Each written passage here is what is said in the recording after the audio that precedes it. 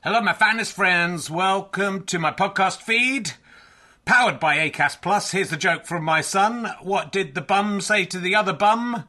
That's a bummer. You know, not for everyone. Look, thanks to everyone who's come to see the previews of Can I Have My Ball Back? It's been going really, really well, and I'm really pleased with how the show's turning out. It's officially on tour now. From Wednesday, I'll be at the Leicester Square Theatre. A couple of tickets left. Lots of press coming to that one. It'd be lovely to sell out, but there are a few other London gigs not selling as well. So if you're going to come to London, maybe look up those other London gigs. And then this week, I'll be in St Albans on Thursday, Gloucester on Friday, Chorley on Saturday, which is sold out, but you can join the waiting list, and Glasgow on Sunday. 2 shows. I think the earlier show is sold out. Check with the venue, but the later show has some availability. Come along if you can. If you enjoy these podcasts and like them being free, then the great way to pay me back is to buy a ticket to a show or buy a download or a book from gofasterstripe.com. But you can just keep listening for free as well. That pays me back also. So, you know, no pressure. But I'd love to see you there. If you just know me from the podcast and don't know me as a stand-up, I'm pretty good as a stand-up. It's a good show. I think you're going to enjoy it. It's only made about 7 men faint so far. So, you know, are you brave enough to take the challenge? Let's sit back, relax, and enjoy whichever podcast you're listening to now.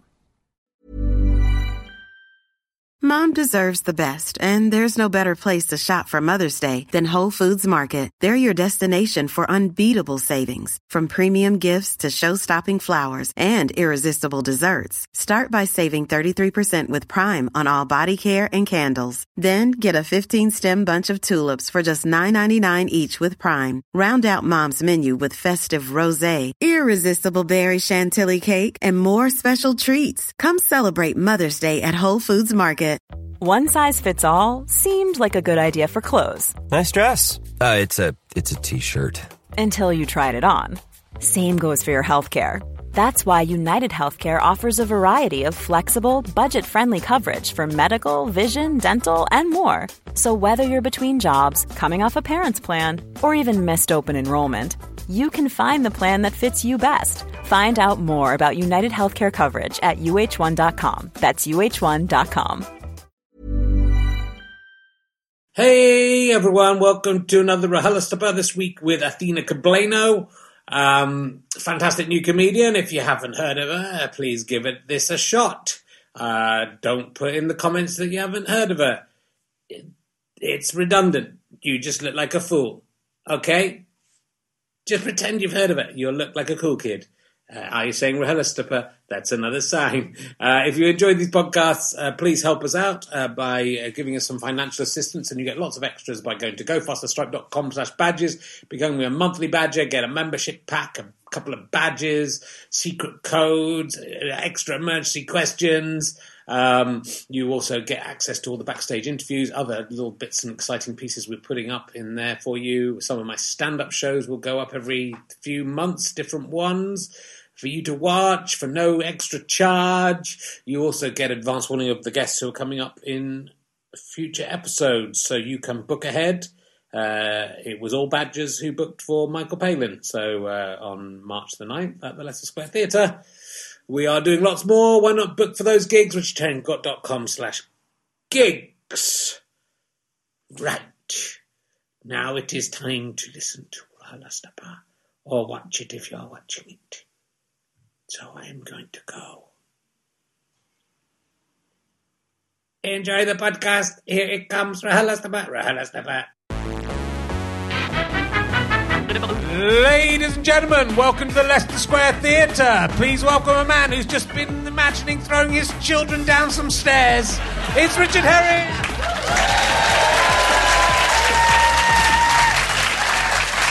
Oh yeah! Hello! Hello! You're much better than last week's audience. They're pricks. So, welcome to Richard Herring's lovingly smeared toothpastey penis. Don't usually let the P stand for anything other than podcast, but I had to today. You've got to come up with new ideas. It's just ways of smearing toothpaste on genitals. That's all the podcast will be from now on. Didn't pre-warn the guest.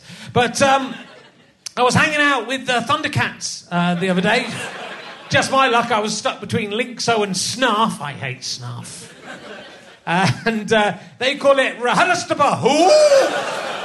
So let's have a little look who's down here in the audience. That's a new gentleman I don't recognise. What's your name, sir? It's Patrick. Patrick, have you been here before? I haven't. No. What brought you here the first time? I've been watching you for years. Have you? Oh dear, you're that guy. I moved to get away from you. In Hertfordshire. You do, okay. And what do you do for a living, Patrick? I work with adults with learning disabilities. Do you? Oh, that's difficult for me to take the piss out of. Thanks a lot. He works with adults with learning disabilities. It's pretty good. Thank you for coming. There's a bald gentleman here. What's your name, sir? Peter, how are you doing? Have I talked to you before, Peter? Yeah, I recognise that, Peter. Remind me what you do for a living. It's IT, isn't it, Peter? Is you work in a bank? Yeah. How's that going? Any good money come in recently? Yeah. When those 50p's come in that have got like Kew Gardens on the back and stuff, do you put those in the ones that are worth like 100 quid? Do you take those out and keep those? Yeah, if you saw one, you'd do it. You'd take it, wouldn't you? Yeah. Keep your eyes out. Keep your eyes open for that. That's what I'd do if I worked in a bank. So, nice to see you again. We filled a bit of time, and that's all we were here to... That's all contractually we had to do. So thank you. Thanks for coming along, Patrick. Nice to see you. So, my guest this week is probably best known for her appearance on Girl, which I'm guessing is not going to be what I'm hoping it is. But it might be. Will you please welcome Athena Kugblenu, ladies and gentlemen? Come in. Sit down. Pull up a microphone. How are you? I'm fine, thank you. Good. Thank you. What was Girl? Remind me what do you want it to be? I want it to be a serious feminist talk between two ladies. Well, have I got a juicy story for you? Okay. That's exactly what it was. Yeah, good. it was an interview I did with a YouTuber. You know what they are? Yeah, I've heard of these kids. Yeah. And it was great. And I'm old-ish. I'm 38. I'll be 38 next month. And I met this young woman called Hannah Witten. She's like this incredibly intelligent millennial, early 20s, and she was great. And she was willing to school me and also willing to listen to me speak and be educated. And it was wonderful. And I recommend finding Hannah Witten if you want to... Is that her name? Yeah, I think it is. you are getting old. You're getting old. That's what I'm like. I'm getting old. Yeah. I think a lot of men will be finding that by accident. That's why it's got so many hits. To be honest, it's not feminist discussion. It's girl. Oh no, somebody's talking about working whilst having children. Yeah. Oh, not quite the same thing. Well, it's probably good to get those guys and girls who want to see that. It's not only guys who want to see that. Not only 52-year-old men who want to see that. There's other people who want to see it. Some girls want girls on girls. Yeah. Yeah. I'm pretty... If you're old, then I'm very old. Really? 38's nice, a good age. Is it a good age? Yeah. Yeah, we were talking about this backstage about our kids. Yeah. It's a good age. I mean, I think my daughter's a good age. She's 1, because you can hang her upside down, like when you've caught a marlin. You know, you can just sort of do that, and she finds it hilarious. I use both legs. I've just got the mic in the other hand. I don't just dangle around that, but she loves it. She's like, I'm upside down. And I'm 38, and I wouldn't enjoy that, so maybe I'm not such a great age. I would enjoy it. Most of the things that my kids get to do, I really wish I could do. Really? Yeah, like being wheeled around in a pram. Like just being a bouncy thing. Yeah, that's Have a nappy. I'd just like to have a nappy, which might come anyway. Oh, yeah. But that's what I'm seeing. So this is going to sound terrible, but I'm looking at my daughter, and I'm looking at maybe older people in my life, and I'm thinking lots of similarities. In there, and like, you know, kids walk around with like a little walker, right? That's how they learn. And when you get older, you've got Zimmer frame, you know, and obviously you've got incontinence, as you referred to. So it's just life's a circle. We've got all that to look forward to, which is great because you don't remember it. I would love to remember being a baby, but you can't. So you just get to be a baby again. And then you don't remember when you're old because you forget everything. So. Someone is trying to stop us remembering the good times that we have at the beginning and the end. So we just remember the paying taxes part. Yeah. How annoying. Yeah. When they get older, they start doing... My daughter can do clean credit. She did this thing where she went upside... My wife held her upside down. She went right against like a plank. And then I can't even describe what she did. It was incredible. It's unbelievable. She's grown into this. There's a case file being opened right now for social services. A plank. Well, she was like, I thought she would spit. She used to kind of, you put her upside down and then she put her hands down and spin round. Right. But she went like flat upside down. So I can't even describe it. It was amazing. Bendy and bouncy. She hates me, my daughter. She did a song. She borrowed my phone the other day. I could put this on. And I won't do because it's my daughter. But she borrowed my phone, so I'm going to make a video, and then she made a video going, I love mummy, I love mummy, I love mummy, I hate Richard, I hate Richard. Which is like doubly bad, not even to call me daddy. But the you know... So your daughter basically trolled you. She did. And then she went, and I love Rory, which is the little boy just come around. I love Matthew. I love everyone at my school. I hate Richard. So as a comedian, you must understand the escalation is... I know, which is... It's mostly I love the butcher. It's mostly a joke, but then she does mean it as well. So I don't know what I've done. I'm really nice to her. She can see the weakness in me. It's what women have done to me my whole life. Really? She can see... I can see it. I don't know what to say other than the fact that when she realises, like, basically, I was going to say something awful, like, just say it. when she's older, she'll love your credit cards. So just give her your wallet, and apparently kids just love that. So just wait until she's old enough to want Air Force Ones and stuff. Okay. And buy those. She's already... There's no teenage... There's no childhood. She's a teenager already. Oh, is that how it is? Yeah. Oh, 2 years old. Yeah. Well, she's 4. The baby's 2. She's 4. So she's 4, excuse me. She's going on 5, yeah. Anyway, let's not just talk about our kids. People love that. I tell you, the people who don't have kids at home love that. And every time they say, don't talk about your kids, I think, I'll just talk about my kids a bit longer just to annoy you. So there isn't that much about you online. I've been watching your videos, very funny stuff. You've been doing stand-up for a few years. Yeah, so what I say is I've been doing it for about 6 or 7 years. Yeah. So I started in 2012 and I started properly in 2013, but I've only been good for about 4 of those years. Okay. There were some dark years, which unfortunately you can find online if you're that way, if you are really into... It's in the dark web, maybe, I don't know. But yeah, I've only been good since about 2015, 16ish. Okay. You know, in another 10 years... I mean, I constantly look back at everything I've done and go, oh, I was terrible. And then I go, oh, now I'm funny. And then 10 years past, go, no, I wasn't funny. Now I'm funny. It's a constant state of, like, loving and self-loathing, that circle, isn't it? It doesn't go away. But I genuinely was shit when I started. But everyone is. Lying. So what were you doing before? Because I haven't managed to find out what you were doing before you became a comedian. Before I became a comedian, I did all kinds of things. I was broadly in what you would call in project management. Okay. So I used to work in sustainability, so I know a lot about waste and rubbish and recycling. Okay. Just so you know, I was into climate change before it was sexy. And there might be about 10, 15 years ago, do you remember when Al Gore made An Inconvenient Truth? I do. Right, so we were talking about all of this stuff back then. So I was in that industry getting people to, like, recycle and use green energy and use reusable nappies and throw away less stuff back then, but no one listened. Possibly because I'm not white and 16 years old. I don't know. Possibly, might have something to do with it. But I was in that industry for a little while, and then I went into... I was like, do you really want to know? This is very LinkedIn. You know, I like to know what...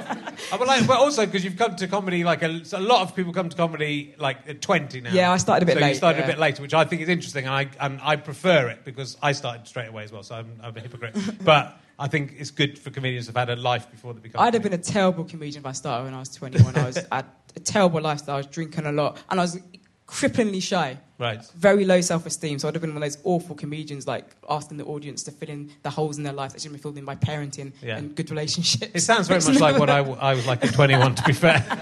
And I just gave it a go. But, but I think the comedy climate was different back in the recent era when you started. But I think there was a slightly smaller scene, so you could find your feet, and you had a bit. Whereas now, if you start and you're not very good, you get lost very quickly because it's very tidal. Lots of comedians that can swallow you up. But anyway, I started quite late, so project manager, sustainability, worked in transport. I had a lovely job. My best job ever. I worked for the Olympics. Wow. Okay. Because I used to work in planning. I had a lot of jobs, and so Do you really want to know about this? Yeah, I do. This is really interesting. I want to know about the Olympics. Frank Cottrell-Boyce is coming on, who wrote the opening ceremony of the 2012 Olympics. He's one of my guests in Liverpool. So. And I got to watch that and the practice. I got to watch loads of it. I met Denise Lewis on my first day. I was literally like in a car with her, and she was like my all-time idol, and I was just sweating, going, ah! I met Ed Moses, if anyone likes athletics. Ed Moses is like a big hero. I love athletics. Yeah. So on my first day, I was like, this is going to change my life. And it didn't, because it finished, and then we got made redundant, and that was... was the end of it. And then Britain changed into something that wasn't like the opening. Exactly, it was just like a full storm. And what the sad thing is, in those days, I was still a little bit shy, and I didn't have a camera phone. So all these memories, I have no pictures. I met Mark Foster, and he bent over, and I could see his butt crack. I had no camera phone. Imagine if you could have got a photo of that. Yeah. So I had loads of experiences there, and then what did I do after that? Worked in civil engineering after that. And I won't lie, I'll be honest, I still do part-time consultancy. Okay. Yeah, because comedy is not paying my bills, Richard. It's very annoying, but I think that's the way of the world at the moment. You've got to have side hustles. It's simple. You're doing well. You've won some competitions. I have almost won some competitions, but I've got far enough. But that was actually, so I did the BBC New Comedy Awards final, and that was where I got my act together and was like, Athena, you do have a talent here. Stop being an idiot and start believing in yourself and start carrying yourself like someone who can write a joke and something to say. So it was a wonderful experience for me, and I wish I'd enjoyed it more actually. Yeah, it's difficult to enjoy those things. What was the impetus that made you try comedy out though? I wanted to make money. Well, that's not a sensible. It's not a sensible. You had a proper job. So, you could have made money. And that's very true. So my problem was when I started, I wasn't au fait enough with the live scene. I was a fan of American stand-up. So my favourite comedian was Wanda Sykes. I loved Bernie Mac. I loved Whoopi Goldberg. In the UK, I loved Gina Yashere. So a lot of black comics. And I watched a lot of comedy on TV. But I didn't understand about the open mic circuit. And I just thought, I'll do comedy, I'll be really funny, and then I'll play the Hackney Empire. Because I didn't know there was something beneath the Hackney Empire. Do you know what I mean? I didn't know there were pubs you could comedy in. But what happened was I got enough good feedback from those pub gigs to say, okay, this isn't earning you money now, but in 30 years' time it might earn you money. So you get a little bit of encouragement. And then I started doing this thing where I thought, okay, every year I'll set myself a couple of goals. If I meet them, I'll keep going. Yeah. And if I don't meet them, knock it on the head and go back to your day rate. And every year I have subsequently met. They're modest goals, stuff like competition final, perform, tour support, like really modest things that you be on Rehearlistapur. Exactly, and to be honest, that's it. I'm rest of the year. I'm taking off. Yes, give up. That's it. Yeah. I'd just retire now on a high. I should retire. I mean, I should retire. I would if it was me. And can I inherit this podcast? Can you what? Can I inherit it? And then we can change it to the whatever. I was going to give it to Russell Howe because he's got the same initials. So it's an easy transition. He's doing quite well still. Oh, look, white guy inherited to... Yeah, what a surprise. Yeah, nepotism, still going strong. Don't worry about that. And I was going to ask you, with your baby, do you use sustainable nappies now that you're... Do you know something? I don't. And it is a regret of mine that I don't, because I know loads about them and how they work, and they're fantastic, especially if you breastfeed, because if you breastfeed, they only poo like once a week. Right. So no, it's true. Like, you guys know this, right? If you breastfeed a baby when they're really young, they literally poo every few days. So you don't need disposable nappies. You just use it like a flannel, catch the water. Everyone's laughing like I'm making this up. It's like babies poo once a week. But anyway, I don't, and it's a regret of mine. But not so much of a regret that you're doing the other system. It's too hard, isn't it? That's the thing. I think I feel like, oh god, it's such a waste, all these nappies. But it's too much. I can't. Do you know what's hard? I'm not going to start boiling nappies. Just being asked to buy them in the first place is hard. Like, I just couldn't be bothered. And then it's so easy to get a pack of nappies in the supermarket. It is. And that is why the planet Earth is doomed. I'll tell you what needs to happen. Rihanna needs to come up with a brand of reusable nappies. And then, because when people like Rihanna do stuff, we all follow. Or Greta Thunberg needs to have a teenage pregnancy. And then... and then start using reusable nappies. And then be like, oh my god, man, yeah. She will make teenage pregnancy cool. Like, go on, girl, get pregnant like Greta, you lazy cow. Anyway, like, they are great. I regret not using them, but I'm not using them. Okay, but everyone else should use them, not you and do me, though. As I say, not as I do. I'm not going to do it either, but I've got an electric car, so... Oh, yeah, batteries, the Congo. Let's talk about that. Okay. And I've got a diesel car as well. I've got 2 cars. And he's got a landfill site, everybody. Throw nappies away because he makes money. £100 a tonne waste. Did you know that? Is it? Yeah, that's how I used to work in sustainability. You did? Yeah. And that was back in 2005, 2006, so it's probably gone up now. Yeah. Because space is at premium. Well, maybe that's how we can work post-Brexit, just start selling off land for dumping stuff in. Yeah, it's all... Well, I was going to say it's all Britain's going to be good for, but actually it's not a joke. That might be the only thing we have to offer. Ooh, bit grass, Terrible dig a hole. thing. Right, I'm going to ask you some emergency questions. Excellent. I'm going to ask you, first of all, Davy John's emergency question. Who is the most famous person you've been in a lift with that you hadn't got into the lift with? That I haven't got into the lift that you didn't get in with. You got in the lift and there they were. I was in a lift with Billy Connolly. David Johnson was in a lift with Noel Edmonds, who's very small, and Woody Allen as well. He's been in a lift. All right, so I've got an actual story and an almost story. Okay. So I'll give you both. So the actual story is Gary Lineker at the BBC because he works there. Yeah. I was faffing. That's a good place to go in the lifts. I wasn't like following him like. No, and he wasn't, no one said you were, but now you've said that, I'm suspicious. And so that was cool because I'm actually a fan of his tweeting. Yes. Yeah. I mean, boring footballer, really. Come on, guys. I mean, he was functional. He scored loads of goals. Functional. He was a striker. Yeah. I mean, that's like Van Nistelrooy. That is the function. Yeah, if you support the team he plays for, you'll love him. But if you don't, you're not. I want to go out to be Gary Lineker. No one wants to think that. Come on. Sorry, Gary. You might want to cut this out afterwards. No, I feel like I'm offending everybody. Who am I thinking?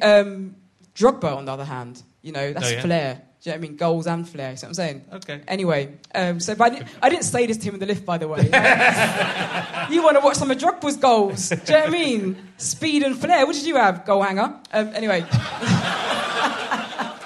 Anyway, the almost story, right? When I was working for the Olympics, I was based in Canary Wharf. Now, this starts as a sad story. The company above us, or below us, I forget, lost a lot of people in 9/11. They had an office in the Twin Towers. However, as a consequence, every year they do a charity event.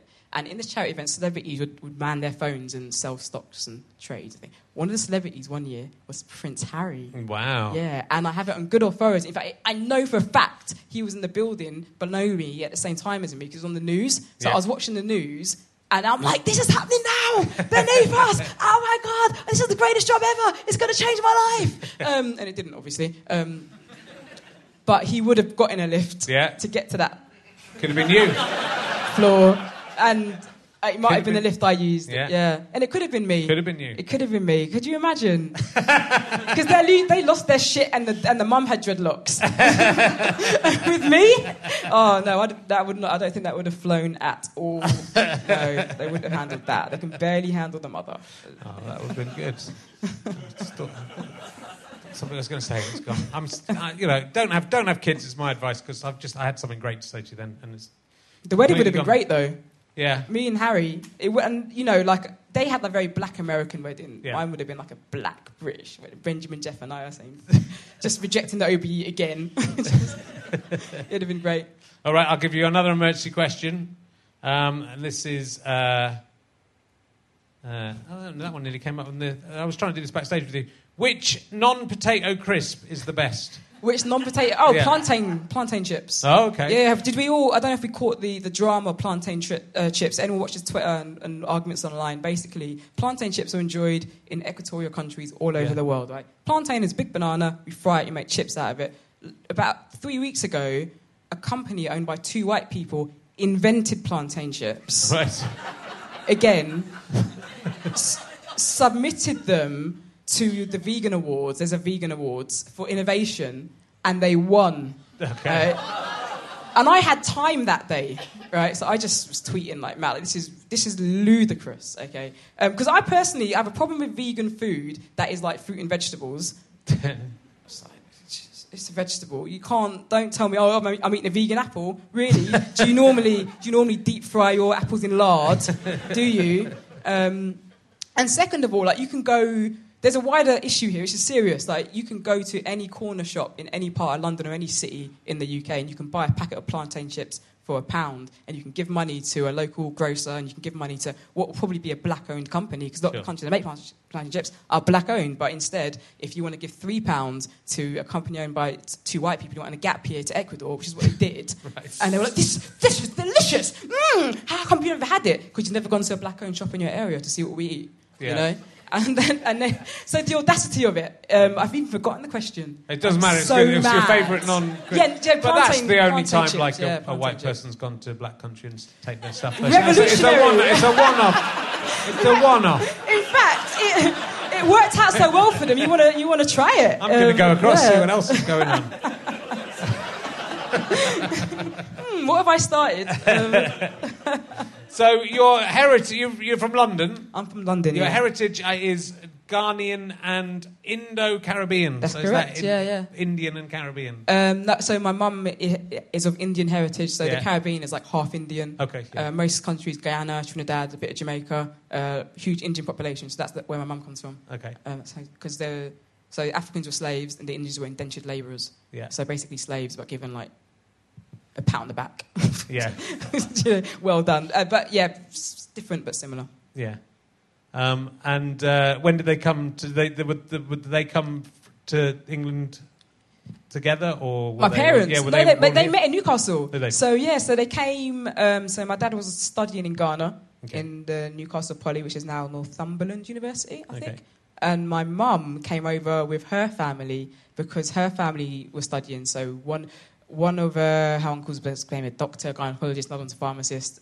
But in those days, Guyanese Indian families, and by extension, a lot of Indian families, very patriarchal. So the men became like businessmen and doctors, and the women were expected to be nurses and carers and stuff. And so my mum met my dad, and she married my dad against my family's wishes, because there's quite a lot of racism in Guyanese society. But we know about that, so I won't go into it and describe racism. And that's how they met. And then my mum and my dad subsequently went to live in Ghana for a few years, and they had my brother. Then they came back to the UK, and a few years after that, I was born with another baby because I'm a twin. Are you? Okay. Do you want to hear a really cool thing? Yeah. So you're psychic. Do you know something? I'm going to say something cooler than that. Okay. Yeah. So I had a baby last year, right? And my brother's girlfriend had his baby on the same day. Oh, wow. So we've got twin cousins. Isn't that fucking outrageous? But, because when you think about it, it's when you work backwards, it can make you feel a bit sick. Like when you said, "Are you psychic?" Actually, I don't like. Well, if he's doing it, I'm going to do it. Do you know what I mean? Like when brothers don't insist, siblings like, how come he gets to... Well, there we go. So how come he gets to do that? I want to do it. So, but that's lovely. So we've got twin cousins, and I gave my daughter... It's so cute. You know, he has a daughter who has my name as her middle name. I don't often cry, but that made me cry. And my daughter has a middle name, which is Atawo, which is, in my Ghanaian nation, it means female twin. Okay. So she has a female twin, even though it's her cousin. That's amazing. And you went back to Ghana... Several times. I'm going back in January too, but I've been back, times. Did you have a kind of... I read something about you going back and it not being... You were very well researched. I've tried my best. It's hard to find stuff about you. You're very... I didn't know you were a twin, so that's blown my mind. Yeah. So you went, you went back to try and find your roots first time, I guess. The first time I went, I was 18, and I went over with my dad, and it was a really interesting experience because... my dad went back and forth, so I grew up really with my mum, and I always felt Ghanaian, but I didn't speak the language. But something extraordinary happened. I got served food whilst I was there, and I was like, oh, I eat this food at home. It hadn't occurred to me that my food was Ghanaian because my mum cooks it all the time. Okay. And I was like, oh, I eat this too. I eat this too. Oh, and then I was like, wow, this is crazy. First of all, how integrated my mum was because she lived there for so long. But secondly, how...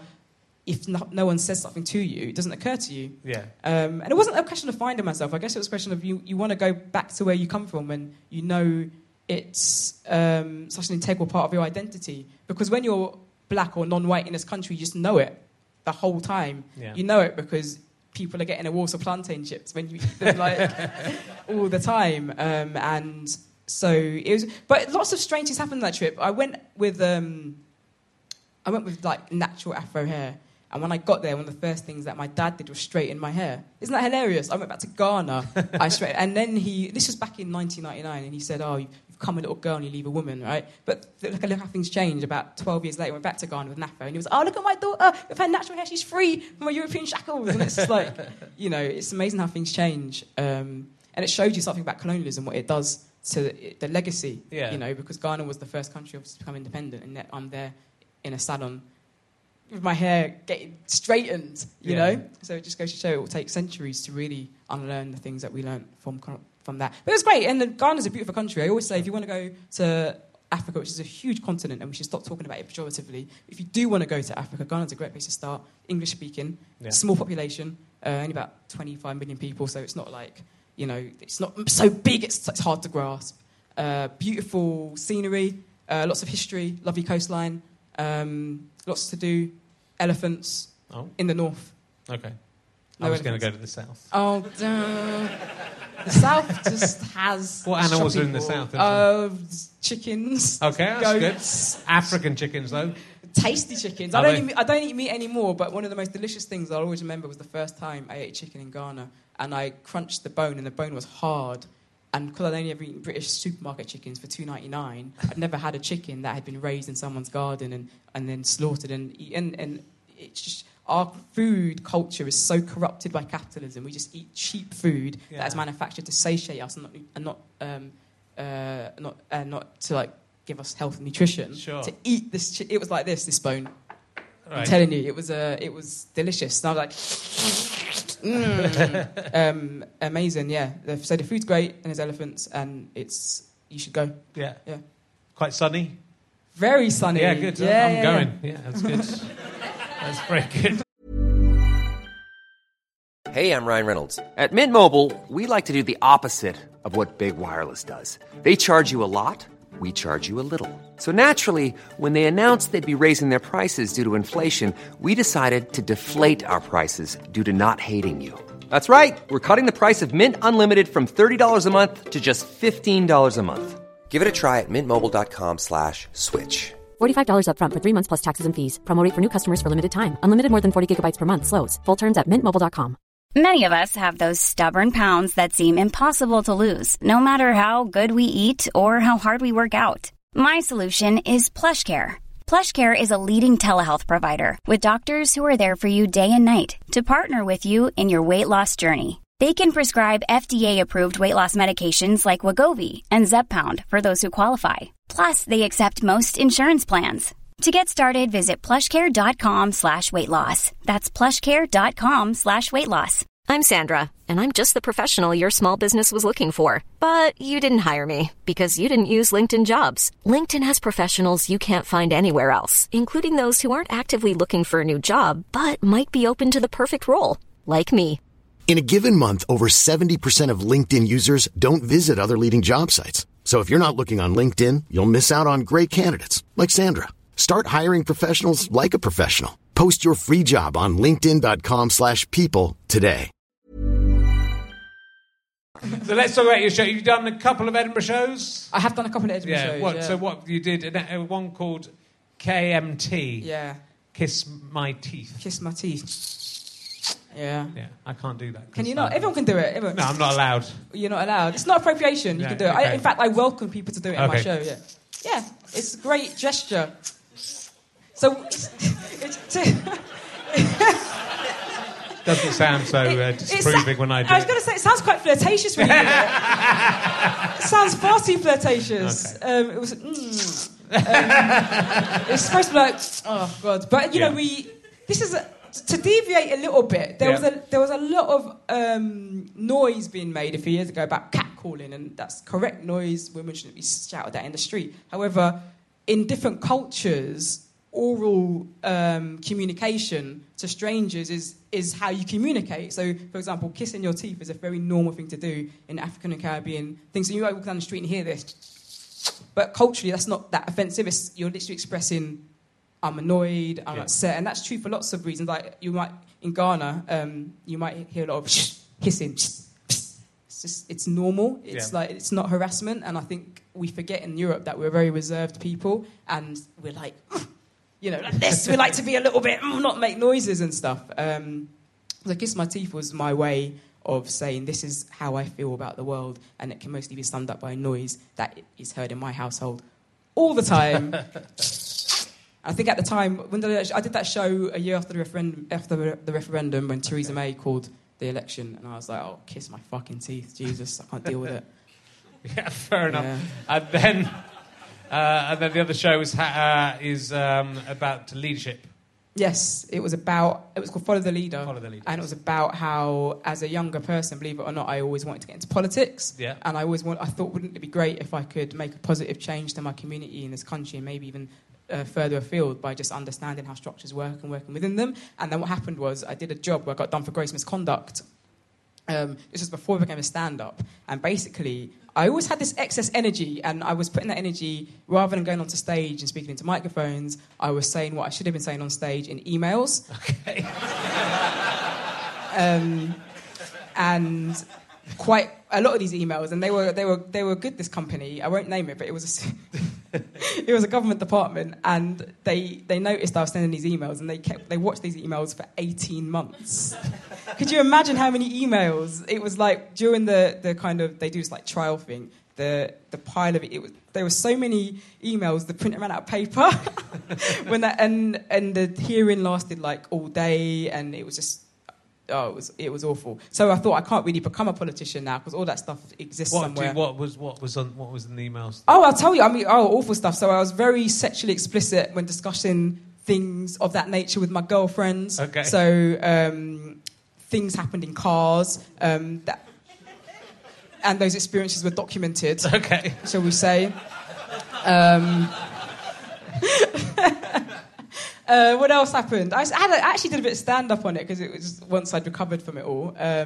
What else did I do? Was it just because you were using your work email? It was just because I was using my work email, yeah. And the funny thing was that, yes, yeah. And because you're allowed to write about those things. You're allowed to. But... You can in your text messages, in your Gmail, in your Hotmail, even in your Yahoo, guys. You can use, even in your Lycos mail, you can use all of your emails. It's interesting they waited 18 months is all I'm saying. They said, this stuff's quite good. Let's see how it plays out. Then we'll print it all up. They were, I mean, that was the thing that bothered me the most. If you've seen I'm doing it, show me, sack me or whatever. Yeah. But the funny thing was, I didn't get sacked because all of they pulled up basically a whole load of emails and had to go through every line that was where the words were inappropriate. And just for the record, there were different equality groups like race, disability, sexuality. I had offensive words for all of them. Literally, they done me on all of. And when I say. This is going to sound awful, but I'll give you an example. So I had a friend who was gay, and I referred to her as Muff Muncher, affectionately. Yeah. Okay, affectionately. And obviously, if you have a friend and you can talk to them like that, that's fine. But in the black and white print in Arial 12, it doesn't. It's not very affectionate, you know. It's like, and they were like, "Why did you say it?" It's like, "She's a lesbian. She's love." That's what I had to say, and it was a very long day, Richard. And I called. I'll tell you one story. I called, and this is one thing I do regret. I don't use this language anymore, but I called a famous black celebrity a coconut, and if you don't know what it is, brown on the outside, white on the inside. Basically, what he'd done was he went to Kenya on a comic relief trip, and he burst into tears, and he was like, "This is awful, and I feel it more because I'm from Ghana, and my life could have been like this." And I was like, "Well, not really, because you're from Ghana, innit? And Ghana's all right, and you're in a part of Kenya that's not nice, but there's a bit of Kenya that's really nice, you know." And I had a great joke about African countries being like Wetherspoons, like, because sometimes you go into a shit one, but there were some nice ones. You don't write off. You just go, "This is a shit Wetherspoons," but you'll still go to the other Wetherspoons that's really nice, which is a great joke. But I had to sit there and why you call him coconut? I'm like, well, he should be representing where he comes. If I can't rely on him to talk about Africa in a proper way, well, who can I rely on? And all this stuff. So, so language like that. So luckily I could justify everything, but there was a lot of justifying. And quite right. And I honestly know for a fact that if I was white, I'd have been sacked. But then if I was white, I would have had no excuse to use a lot of that language anyway. Sure. Contextually. And I genuinely think that they kept me because I could use pivot tables and no one else. At the time, I knew how to use Access and pivot tables and stuff, and they were like, on the one hand, it's outrageous use and flagrant disregarding of our email policy, but you're very good with with the analysing survey results and whatever I was doing. But that meant I couldn't get into politics, or I became fearful because I was like, this is in my legacy, and and this is and I contemplated that in my show, like. the people who... I should be in politics. I don't mean that in an arrogant way. I should be. I'm thoughtful. I care about people. I'm interested in progressiveness. I'm not interested in left or right. I'm interested in solutions. But I've opted out of it because of my past. And yet people like Boris Johnson and, you know, lots of other individuals, and you may support him, and that's fine. That's your democratic right. They don't. But, oh, you don't? Excellent, great. Let's get into it. But this is one of the real shames about politics. We don't judge people. We should be judging people based on what they do and what they believe in and who they help. But we have a weird way of judging some people based on their character. Now, if we honestly judged people based on character, half these politicians would not have the jobs that they have. You know, because they are very clear about the kind of character that they do have, but we don't. We judge people based on whether or not they're going to tax us less, for example, whether or not they have a go at immigrants, and things like that. So the show was basically about me being an idiot, but saying, but look at all these sensible things I've got to say. So can you reconcile the fact I got pregnant by accident with the fact that I can talk to you about Jeremy Corbyn in an honest way? And just to show that you don't have to be a very sensible person in your personal life to be sensible in your political life. But I think do you not think you would... you'd be forgiven that. I mean, if Boris Johnson's got away with what he's got away with... You didn't read his emails, you know. But then if it's been investigated, I think in a way, like when people have a secret and it hasn't been investigated and it comes up 10 years later, then it's a big problem. But if it's been investigated and it's been passed, you know, and it's been decided on, I don't think that's necessarily... It doesn't sound that bad to me. You're a young person and you were right about sex. You're actually... You know what? I was 29, 30 when that happened, and then I started comedy at 31. Because I knew I had to do something with this brain. I was like, if I'm going to get to prison, if I don't sort this out, if it wasn't a Nazi dog man, it would have been me doing something awful, putting my cat in whiteface or something. I don't know. There's something really pro-black, but like that lime is dangerous. The Victorians, because they all died or something because they used to put lime in their face. I know. I digress. Well, I've even forgotten the tangent I was... Oh, yeah, people on the left are always judged more harshly, aren't they? Yeah. Because mud doesn't stick to people on the right. Because they walk around saying, I'm a prick. Oh, I am a prick, you know? It's proven. But when you're on the left, there's a tendency to be very pious, and that means you get punished more for the mistakes that you make. And also, you know, we don't control the press, obviously. So the stuff that could...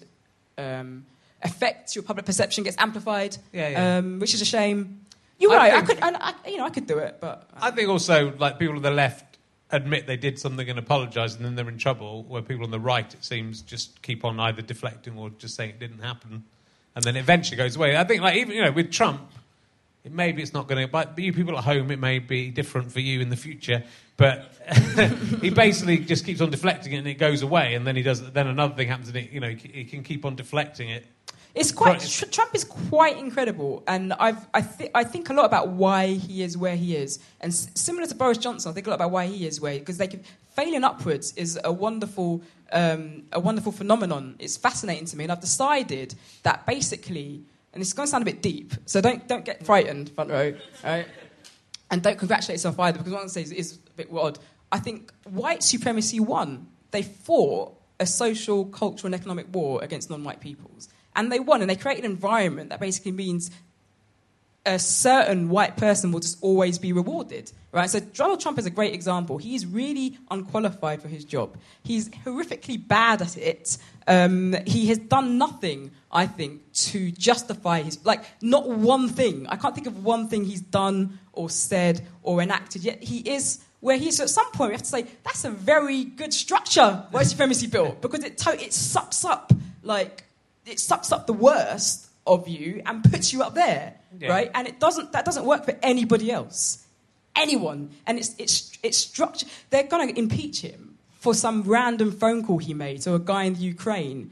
Out of everything this man has done, the only thing we can pin on him is some very esoteric thing. I can't even understand it. I'm into politics. That's the only thing you can pin on this man. Yeah. The only shit that will stick. So that's the success, isn't it? That's what's happened. We've created a system. I'll talk about America because that's very prominent at the moment. But they keep executing black people. They keep doing it. Yeah. Just yesterday, a man, it was a black man, he called the police because his neighbour, who's a black woman, her doors were open and he was worried about her. So he called the police to protect her. And the police shot this woman through her window. She was playing video games, couldn't hear the police calling her. Some police officer looked through the window, saw something happening. She was just playing video games, shot her, dead. Okay, and that police officer just handed his notice. Will he go to jail? Don't know. Will anything happen? Don't know. Or something else happened. So this is all structural. Do you know what I mean? This is a structural success of white supremacy. And the only thing that's going to get rid of it or dismantle it is white people themselves going, yo, I don't want to be a judge anymore. I don't want to be part of this system. Or white police officers going, I don't want to be a police officer anymore. You know, and that's never going to happen because the structure is so great. It's very hard to understand when you're part of it. Does that make sense? It does. You know, yeah. I agree with you. I would say that if, like, a civilization, if the worst people rise to the top and the most and are incompetent, then eventually that civilization will crumble and fall, and then anything could happen. That's kind of the way we're going, actually, because that's what will happen. It's in the UK. It's happening. Yeah. You know, eventually, you know, our currency will be so devalued. Young people don't aspire to own property anymore. They don't aspire to do it. They don't even aspire to have a career. They're just doing odd jobs. Or they're into side hustles now. Yeah. They want to Instagram themselves because they know their degrees. There's a limited pool of jobs for them to go for. So this is happening before our eyes. The opportunities that I had are not there for young people anymore. I know when I left uni, you could go to a council and get a job picking up phones. You can't do that anymore because everything's done online now, right? Yeah. So we're seeing that happening before our eyes. And if you look at other countries like emerging economies, so China, Asia, Brazil, South America, African countries, we're starting to see a shift. So until, the only thing that will save white people, the only thing that will save you is a rejection of this ludicrous idea of entitlement. Yeah. You know, just like when someone stands up and says, make America great again, say, it was never great. That's what you got to say. But see how Donald Trump can fill up an arena of 20,000 people by saying, let's make America great again. Yeah, crazy. Is it partly? I mean, is it partly sort of? I mean, I'm not 100% behind what I'm saying here. Is it partly like the sort of death throes of that old system that old guard? And it's a lot of older people, I think, supporting Trump and Brexit. There are younger people too. There are younger people as well, but it's proportionally, it's a lot of older people. And is it just them attempting to hold on to the thing they imagined was great? I mean, the irony is it's not good for most of those white people. It's young people walking into schools and shooting them up. Yeah. You know, we do talk a lot about old people and they don't know any better. It's not. I don't buy that at all. I think there are the new kind of white supremacist movement. So young people. If you look at who's getting arrested, look at Tommy Robinson. His followers are young white men. You can Google it. Look at the protests that they do, the pro-Brexit protests and things like that. Mm-hmm. It's young white men. So I think we shouldn't neglect the fact that people are buying into this. And sadly, young people are more likely to buy into to be groomed. You know, so I don't wholly buy the generational argument that eventually they will die, and also they'll live till 80. Do you know what I mean? It's a long time. It's not necessarily they'll die. I just think I think it feels like people are grabbing onto old ideas. Like in UK, both sides, left and right, are grabbing onto old ideas in the hope that going backwards will somehow help us. Yeah, and I don't think it will because all those other markets you're talking about in Asia and Brazil, China, everywhere, they're going to become dominant. But if we don't allow ourselves to be, if we're looking backwards and if we're isolating ourselves, we're going to be nothing here. You're absolutely right. We're going back to protectionism, which is something we rejected in the 30s. We knew that was not economically viable. That's why we conquered the world. Do you know what I mean? That we knew protectionism wouldn't bring wealth to the country.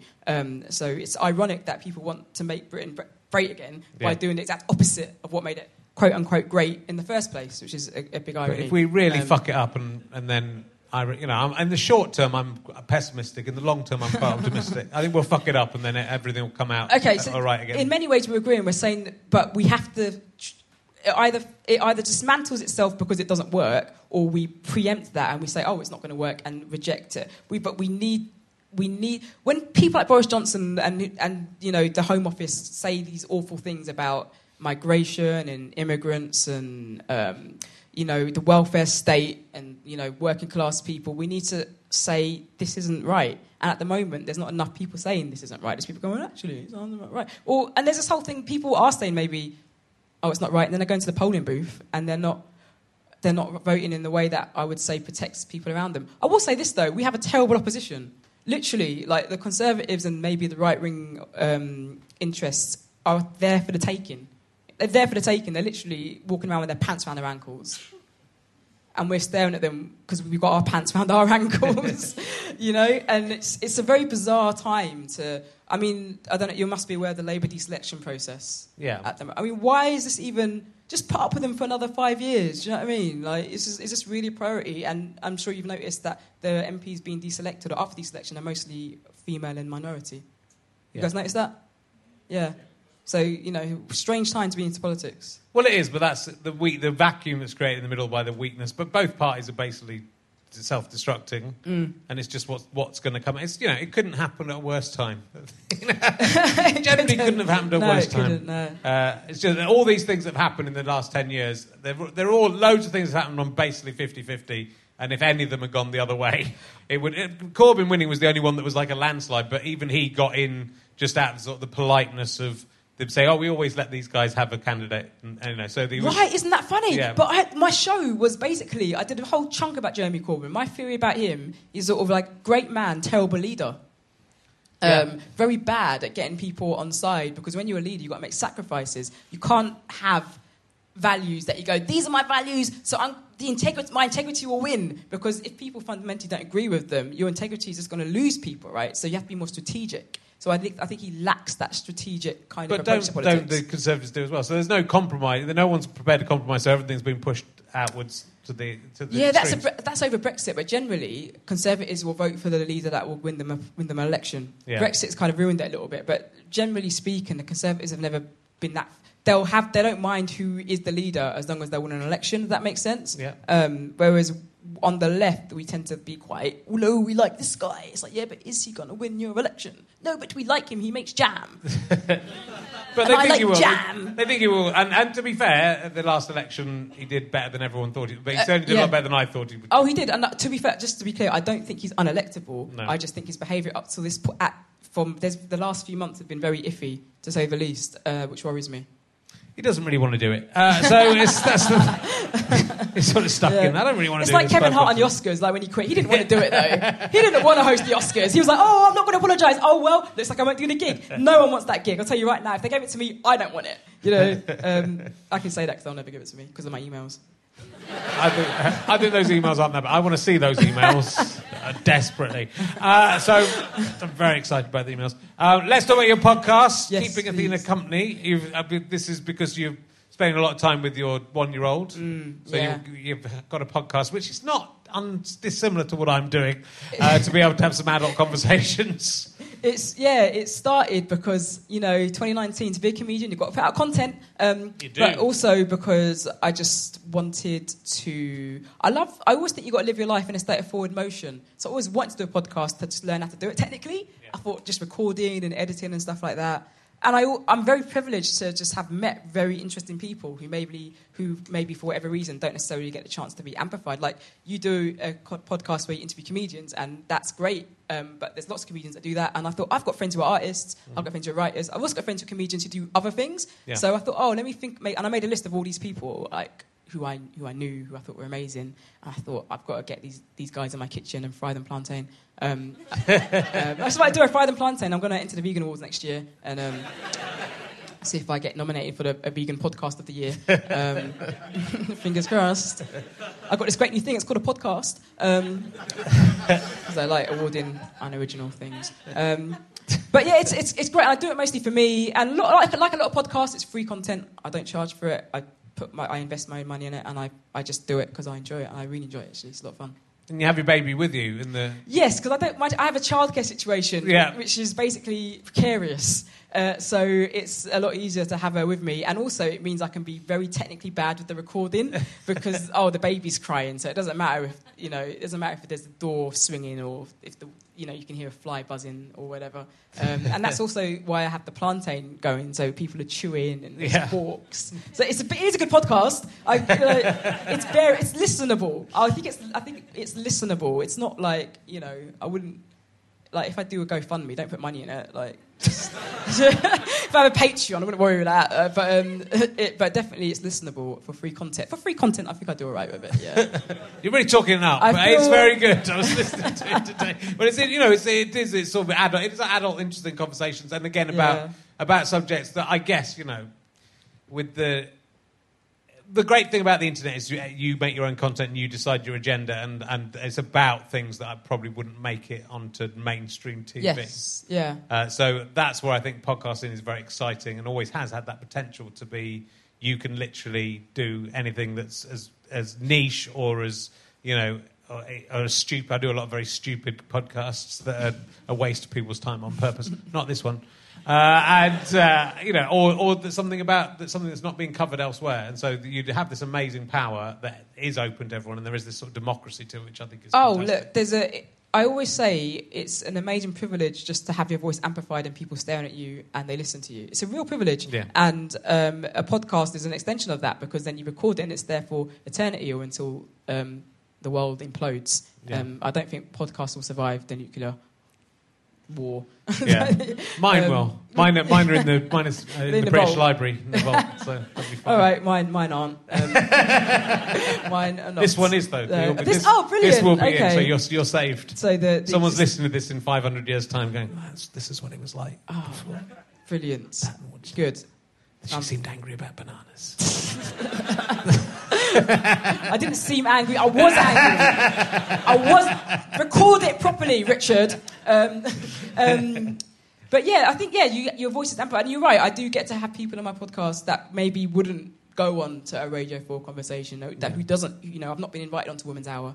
Not that I'm bitter. But it's true. So it's a wonderful. Social media is great because it removes the gatekeepers. Yeah. And then if your stuff is good.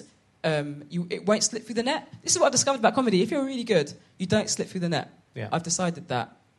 I think. But again, comedy's quite. I think the problem with comedy for now in the 21st century is just too many people are trying to do it.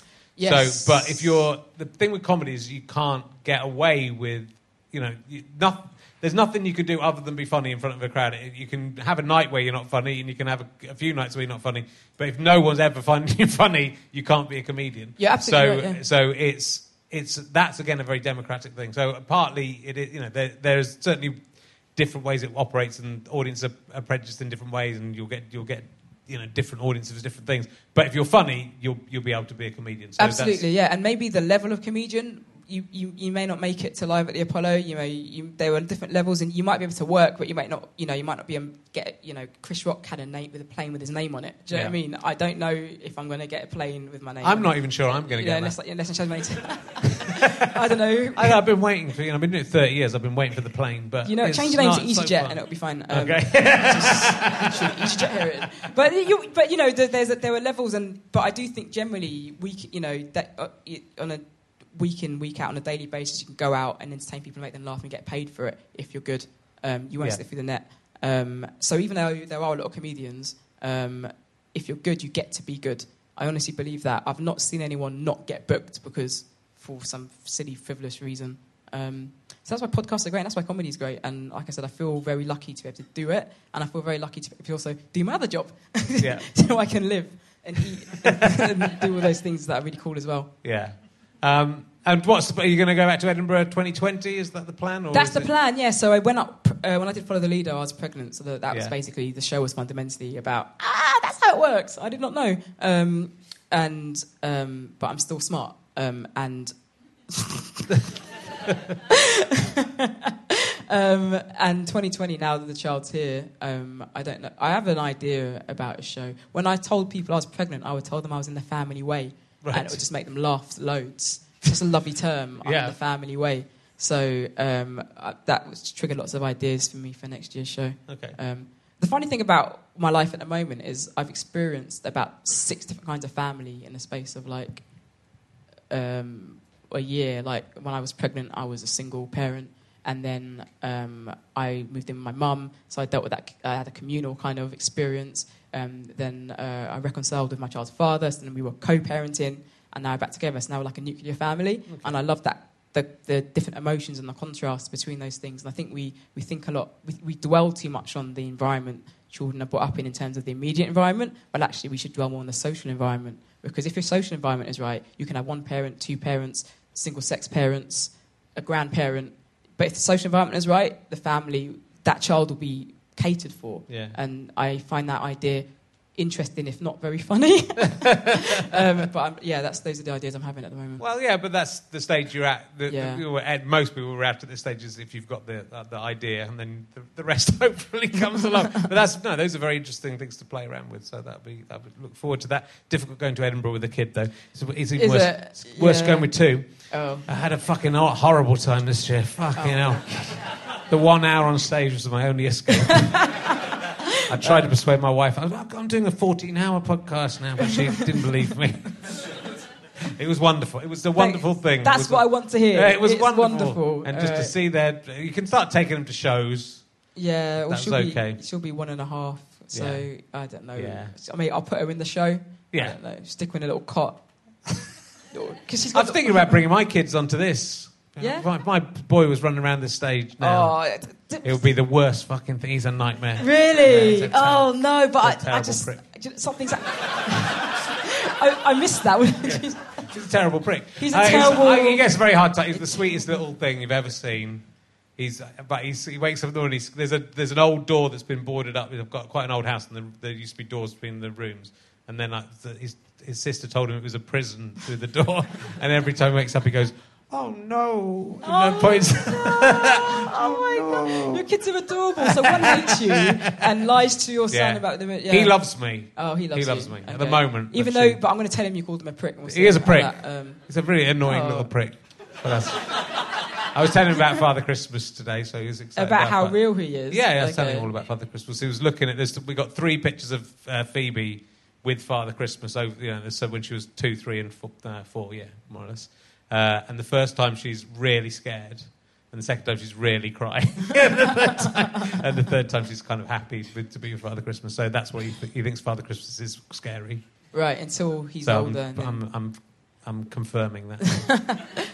We took a call from Father Christmas the other day. Do you dress up as Father Christmas? I don't know. Isn't that a wasted opportunity, guys? Save that trip to the shopping centre. Well, just get a tracksuit. Yeah, it's fine. That's kind of not a compliment. What, you don't like Father Christmas? No, that's what I was aiming. That's what I was going for.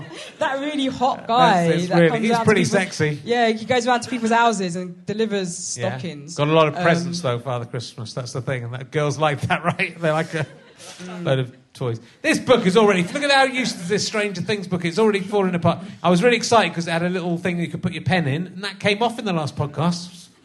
Really ruined my last podcast. It's falling apart. You buy cheap, you buy twice. You want to get moleskin, mate. But it was expensive. Was it expensive? How much was it? Like £12 or something. £12 for a notepad? Stranger Things. Go Poundland. Stranger Things looks like a video. It's amazing. So...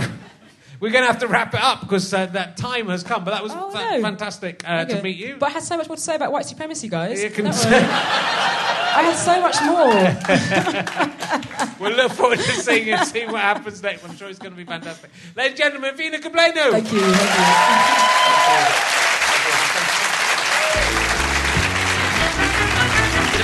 You have been listening to RHLSTP with me, Richard Herring, and my guest, Athena Combleno. Thank you very much to Pest for playing the music on this podcast. Thank you very much to everyone at the Leicester Square Theatre, and everyone at Go Faster Stripe, and everyone at Acast, and everyone who knows me, especially my mum and dad. I'm indebted to my producer, Ben Walker. I'm even more indebted to my executive producer, Neil Redmond. He's a good guy. Not a bad guy at all. The stories you've heard about him just are not true. Let me tell you that he's a good fella. This is a Sky Potato Fuzz and GoFasterStripe.com production. Why not head to GoFasterStripe.com to get downloads of many of my stand-up shows, my books, also the DVDs and downloads from all kinds of crazy-ass brilliant comedians. It's well worth supporting with your time and money. Thanks for listening. Now, fuck you, fuck off.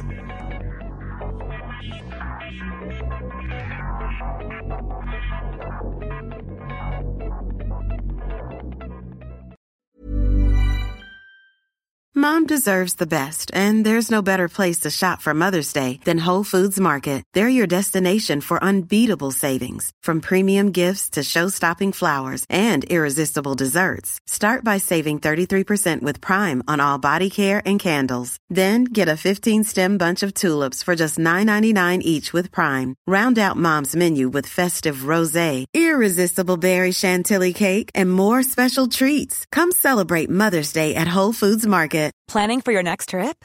Elevate your travel style with Quince. Quince has all the jet-setting essentials you'll want for your next getaway, like European linen, premium luggage options, buttery soft Italian leather bags, and so much more. And is all priced at 50 to 80% less than similar brands.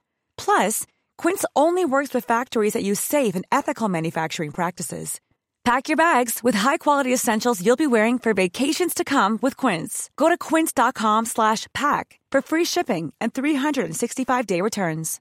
Imagine the softest sheets you've ever felt. Now imagine them getting even softer over time. That's what you'll feel with Boll & Branch's organic cotton sheets. In a recent customer survey, 96% replied that Boll & Branch sheets get softer with every wash. Start getting your best night's sleep in these sheets that get softer and softer for years to come. Try their sheets with a 30-night guarantee. Plus, get 15% off your first order at bollandbranch.com. Code BUTTERY. Exclusions apply. See site for details.